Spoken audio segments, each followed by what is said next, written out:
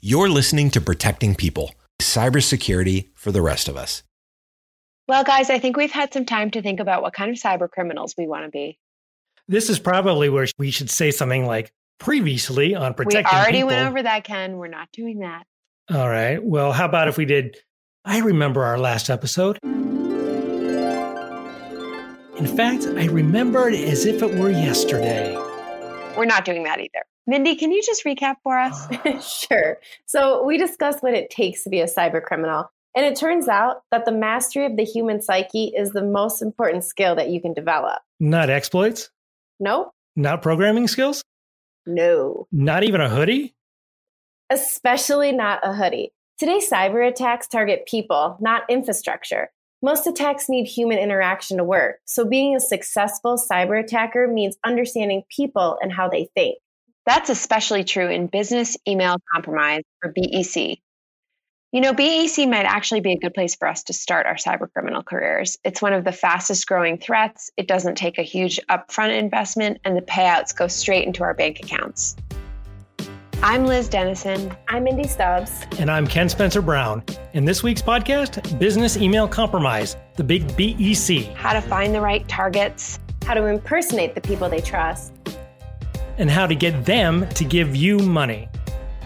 This is the second episode of How to Be a Cyber Criminal, our series delving into the mind of a cyber attacker. We're exploring how they think, how they work, and what they're after. Because sometimes to stop an attacker, you need to think like one. Let's get started. Now, remind us again, what is BEC? Why is it such a great option for us? Well, we posed those questions to Rob Holmes, VP and General Manager of Proofpoint Email Fraud Defense. Hi, Rob. So Mindy, Liz, and I want to start a cyber criminal enterprise, and I think we want to start with BEC attacks. How do we get started? Can you take us through the process? Sure, and best of luck on your venture. So, yeah, I mean, this is really the most low-tech, high-impact of threats out there. So in terms of what you need, you don't need a great deal. I would suggest that if you have access to the internet, you're probably 80% of the way there. All right. Awesome. So let's kind of play that through. BEC, Business Email Compromise, a term coined by the FBI, is about kind of defrauding people, pretending to be somebody that they trust, be it an employee, a colleague, a friend, even a supplier, and convincing them to part with money. And in terms of targeting companies, because BEC can also kind of target individuals with gift card scams and such like. But the biggest dollar losses targeting companies, wire transfer fraud. You had me at money. So should we focus our BEC attacks on large companies? So in sales, we talk about you got to eat rabbits whilst hunting elephants. And the same applies to the world of BEC. So, we've got quite a lot of research to suggest that companies of all sizes are targeted. So, literally the rank correlation between the frequency with which a company is hit, and the size of that company, there's no correlation at all, like in kind of Spearman rank correlation terms. So that gives you a data point that illustrates the fact that I am obviously looking for the big payout, the $123 million payout. But how many companies write checks for that amount of money? And I will say it was the number of checks. It was something like 7 incremental payments, I think, off the top of my head. But for the really big payouts, you want to go big or go home. But you might also argue that, and I think rightfully so, you might argue that generally speaking, those companies will have better controls in place. So, for example, of kind of banks, just their product is services, financial services, and so they have to have strong controls. So, whilst I think they're still targeted, they're probably less likely to cough up funds. Compared to your mom and pop shop in Toronto, Canada, that sells marble countertops, they just can't afford the level of security. So I think that probably it's an 80-20. I would say that the baddies are getting 80% of their revenues from the smaller companies. So how would a BEC attack work? Can you take us through the steps? So let's imagine that you are in the healthcare business and you run the accounts payable team. Okay? And I'm going to jump on to I'm going to jump on, open a browser, go to linkedin.com, and I'm going to search for your pharmaceutical company or whatever, healthcare company. And I'm going to search for people in the accounts payable team. And Ken is going to pop up. So I now have a target. I know that Ken can move money. Wait, how did I suddenly become the victim in this scenario? I think he's just being realistic. So what's next? So now I need to figure out, okay, how am I going to approach that person? How am I going to approach Ken? I have various options, but fundamentally, I'm going to pretend to be somebody that you trust. So I could pretend to be a colleague. I could maybe break into, compromise an account of a colleague of yours, or even I could try and break into your account, which would be even worse. Equally, I could pretend to be one of your known suppliers. So I could go to Google and I could look up your healthcare company and I could maybe find some information about some new deal, some new contract, building a new wing of the hospital. The contract was awarded to a local construction company. And work has just started. So I now know, I know who I should target, and I also know some trusted parties that I might seek to impersonate or compromise. Now I know who to target. I know who I need to impersonate. What now? I am then sending an email to Ken saying, hey, are you there? Or, hey, about last month's invoice, and which hasn't been paid yet. And I enter into a dialogue, and eventually I ask you to update your bank details or our bank details, or I might ask you to make payment to some bank, the Agricultural Bank of China or what have you. So it's really a social engineering thing. I don't have to be tech smart. I have to be socially engineering smart. We should probably pause here to explain what social engineering is. Yeah, so social engineering is the science of getting people to do what you want them to do, a big part of BEC attacks. We've all gotten those Nigerian prince emails.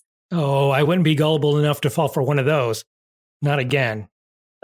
Well, there are more advanced techniques, which we'll talk about in a few minutes.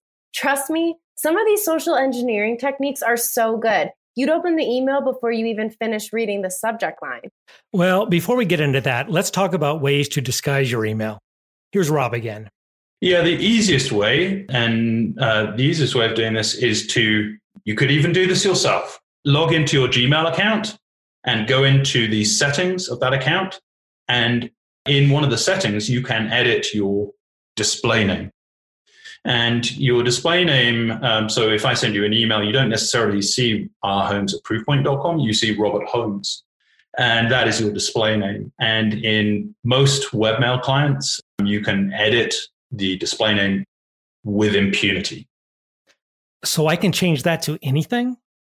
So you could today log into your Gmail account and edit the display name to be Citibank or American Express or construction vendor or who's building the new wing of the hospital.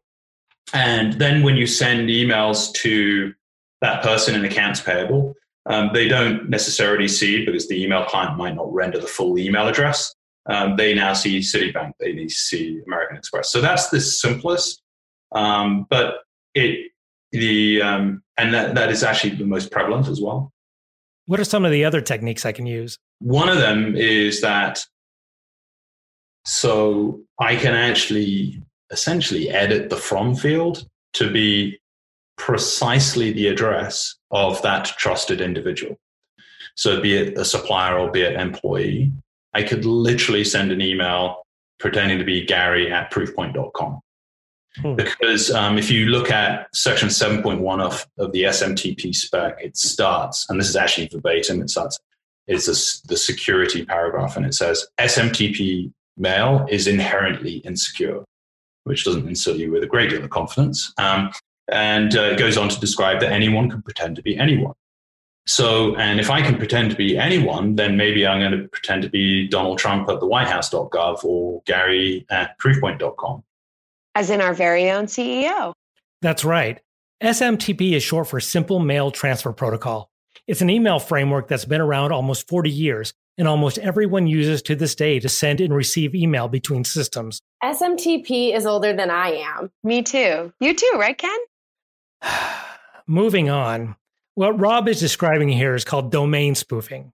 It's basically stealing someone's digital identity. And once you've done that, there are a lot of ways to take advantage of anyone who trusts that person.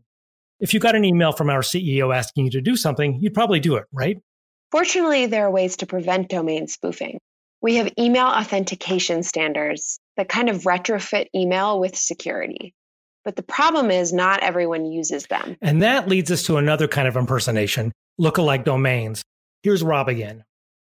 So the beauty of the lookalike is that if I can figure out who your supplier is and I can register a lookalike of that domain, then I can both send email from that domain and receive email at that domain because I control the DNS of it. And so lookalike and domain spoofing don't necessarily account for a large proportion of the total number of threats, but they do account for a large proportion of those threats which translate to large financial losses. This sounds promising. Yeah, so here's how lookalike domains work. Let's say you run a travel agency. Let's call it Mindy's Travel. Apparently, this scenario takes place in 2019. Apparently. So first, we register the web domain mindystravel.com. Let's see if it's available. We'll do a search on GoDaddy.com, mindystravel.com, and it is available. So that's your web domain. That's your website address and the domain for all of your email, travel confirmations, billings, communication with all those corporate clients, and so on. So far, so good. Okay, and so here's where it gets interesting. Then I go and register the domain mindystravelI.com, and I'm using an uppercase I instead of the L. So computers see that it has completely different domains, so nothing seems amiss. So I'm going to try that, see if mindystravelI.com is available. And it is available. So that's my domain. So now I can do all sorts of bad things. How much does it cost to register a lookalike domain? About $10, same as any other domain. So now I can send Mindy's customers fake invoices and have them wire all the money they owe her to me. Hey, that's not nice. That's the life we signed up for, Mindy.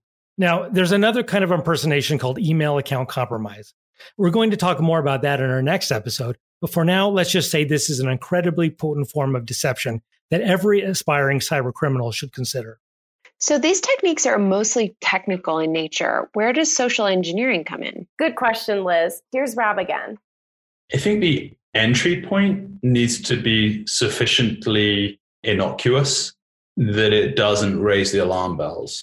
And ideally, if you've compromised that account, you can actually slot yourself into an existing thread. That's kind of ideal. But if you're having to start a new thread, then there are some tricks. One of the tricks that we see is the fake chain. So if you haven't got the coattails of an existing email thread to implant yourself in and insert yourself in, well, why don't you just invent your own thread? Make up your own email history, as it were, where you build up a stack of exchanges between you and the CEO, pretending to be the lawyers. Oh, Gary, hey, remember we're doing this deal? And yep, absolutely. How much was it again? Gary says to the lawyers. The lawyers say, oh, it's $100,000. Oh, yeah. And you treat your email client as just a text editor. And you build this history out. And then in the subject header, in your last email at the top of this fake chain, you say something like, okay, and I'll just now contact Ken in accounts payable and make this happen. Now you edit the subject field to be FW. Okay, so when you read it, Ken, you're going to think, oh, this was forwarded to me. It wasn't. Yeah. And the subject is like payment of deal, blah, blah, blah. And you now receive that email. It looks like the sending identity has been spoofed, but it looks like Gary. It looks like the CEO. The subject header looks as though it's been forwarded. And the email thread is saying everything that I expected, which is that I'm meant to pay somebody for something or other. Well, haters, it looks like my English degree is actually going to come in handy here. And, a little creativity, if you can figure out who their lawyers are. So one scam that I see used a lot is when auditors are used. So I see KPMG mentioned a lot, and Deloitte and PwC. And now kind of point to the coup de grace. So trust is amplified when you have multi-band reinforcement of something. So that sounds daft. What I really mean by that? Okay, so if you're traveling to the UK and you're using your American bank card in the UK, and your bank didn't know that you were in the UK. By the way, you can't go to the UK right now. Just save that for post-COVID. Yeah. But if you're traveling in a country that your bank wasn't aware of, and you're trying to process something, what are they going to do? They might call you and take you out of band.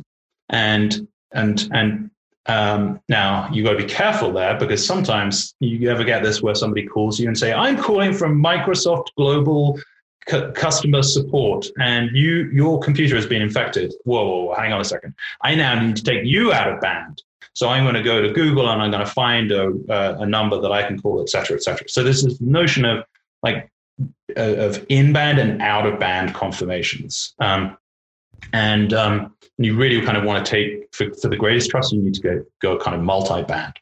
Any other tips? Your second pointer to make this social engineering attack very cool is you put in your email, pretending to be the CEO or whatever, you say, "But don't pay anything yet because I'm just finalizing the details. You'll hear from our lawyer. He's got your number and he'll give you a call." And then 5 minutes later, your phone goes and it's the lawyer that you were expecting to hear from. Yeah. And it's like one of those great old movies. One of my favorite movies is The Sting. And it's just it's just such an awesome movie. And it just, you're really kind of conning the person. And you expected to get that phone call, and you did get that phone call. So you've now reinforced and eliminated any suspicions that I had this may be bad. And look, we're in the cybersecurity business, right? So we have a heightened sense of paranoia about this. But do most people in accounts payable or finance or other divisions of the company operate with that same level of paranoia? I think not. So the key to a successful BEC attack is social engineering, knowing how people think and exploiting that to your advantage. Hacking human nature. For more on that, we spoke to one of our colleagues from our security awareness business. So I'm Mike Bailey. I do product marketing for Proofpoint, specifically the security awareness training group. I've been with the company for 2 years, and I was with Wombat Security prior for 4 years. So I started back in 2014. And so it's been really interesting to see how companies are kind of training their users and making them more resilient against today's most sophisticated attacks. What are some of the most effective ways cyber criminals prey on human psychology? Fear. Fear is a big one. Imagine you're working with a lender. In fact, I just went through this process a few months ago with my house.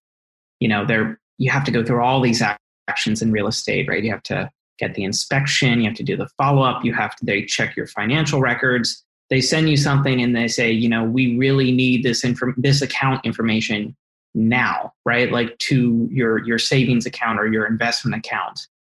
Or, we may not be able to get this loan to go through. Well, guess what? If I receive that, I'm thinking, wow, okay, I really need to take action. And that's a perfect fear to prey on. That's an interesting example from the consumer side. But as aspiring cyber criminals, we're really more interested in industrial scale fraud. Right. We all expect consumers to be a little less tech savvy. What kind of social engineering techniques work on businesses? Well, think of how if your boss sent you a note, right, and said, hey, we really need the details of this. We need to make a payment. If that person is a CFO title, if somebody's account was breached that is at that level or VP level or something along those lines, imagine if you were in the seat of that person and somebody reached out to you and said, hey, we need to get this wired ASAP. by the end of the day, right? It impacts our quarterly financials, right? We need to get it done. That really changes the perspective, right? You're in a professional workplace setting. If you don't have a set of backup, go through this process to validate, somebody acts like it's essential, that you can fall victim to it. And like you said, the example is it's not just grandmothers in Iowa. And I think how attackers are using that is they're making their attacks more sophisticated. They're using people they're using situations they know you are in from data that they have in order to be successful, rather than just a generic, hey, we need money, or, you got a speeding ticket, pay this fine here, type of attack. Mike, are there any other elements of social engineering that we should be thinking about? I would say beyond fear, it really just is about personalization. Mm. If you were an attacker and you do your research, the likelihood of you being successful dramatically increases as you put in people they know, you talk about the company, you put in those types of references to any sort of information that's publicly available, and tie together that story in a way that makes people take action. And every day people are using new social networks and posting new information about their personal lives. You can probably see a lot about a younger person versus an older person. And so that's going to continuously change, because you have somebody in their 20s or their 30s, they probably have a multitude of online accounts. They probably post a lot of personal details about their life, what they do, where they're at. Whereas people that are retiring or maybe leaving the workforce, those people probably are not doing that quite as much as a younger generation. So you're going to see that shift continue and make it easier for attackers to personalize and make something seem very genuine that is not. Have you seen any generational difference in what works with people at different ages? So I think the common theme is that, well, millennials grew up with technology or they should know better. But when we were doing research, we found that wasn't true. It was kind of on a per channel basis. So for instance, people that were older outside the millennial group understood what phishing was more so than millennials. But millennials understood what vishing was and smishing was more than those older age groups. And so it is a little bit of, you think they're tech savvy, but they may just not be familiar with work email if they're in their 20s and they just got out of college and what the implications are there. But they've received those fake attacks on social media or phone calls or SMS messages. And so I think the channel actually has a lot to do with it, and what people perceive as safe versus unsafe. And I think the example of social media is kind of interesting, because maybe this is just my experience. I'd be curious what other people think. The attacks I get on social media are a lot more generic than anything I've ever encountered on email. I probably encountered just a few emails that have truly been phishing emails, and they were very sophisticated. But the attacks on social media that I've received so far were kind of pretty obvious. As the Gen Xer in the group, I'd like to know what vishing and smishing are. Ken, you don't know what those are. I don't know. It sounds like some kind of crazy millennial thing to me. TikTok, Facebook, whatever you guys use. So vishing is voicemail phishing.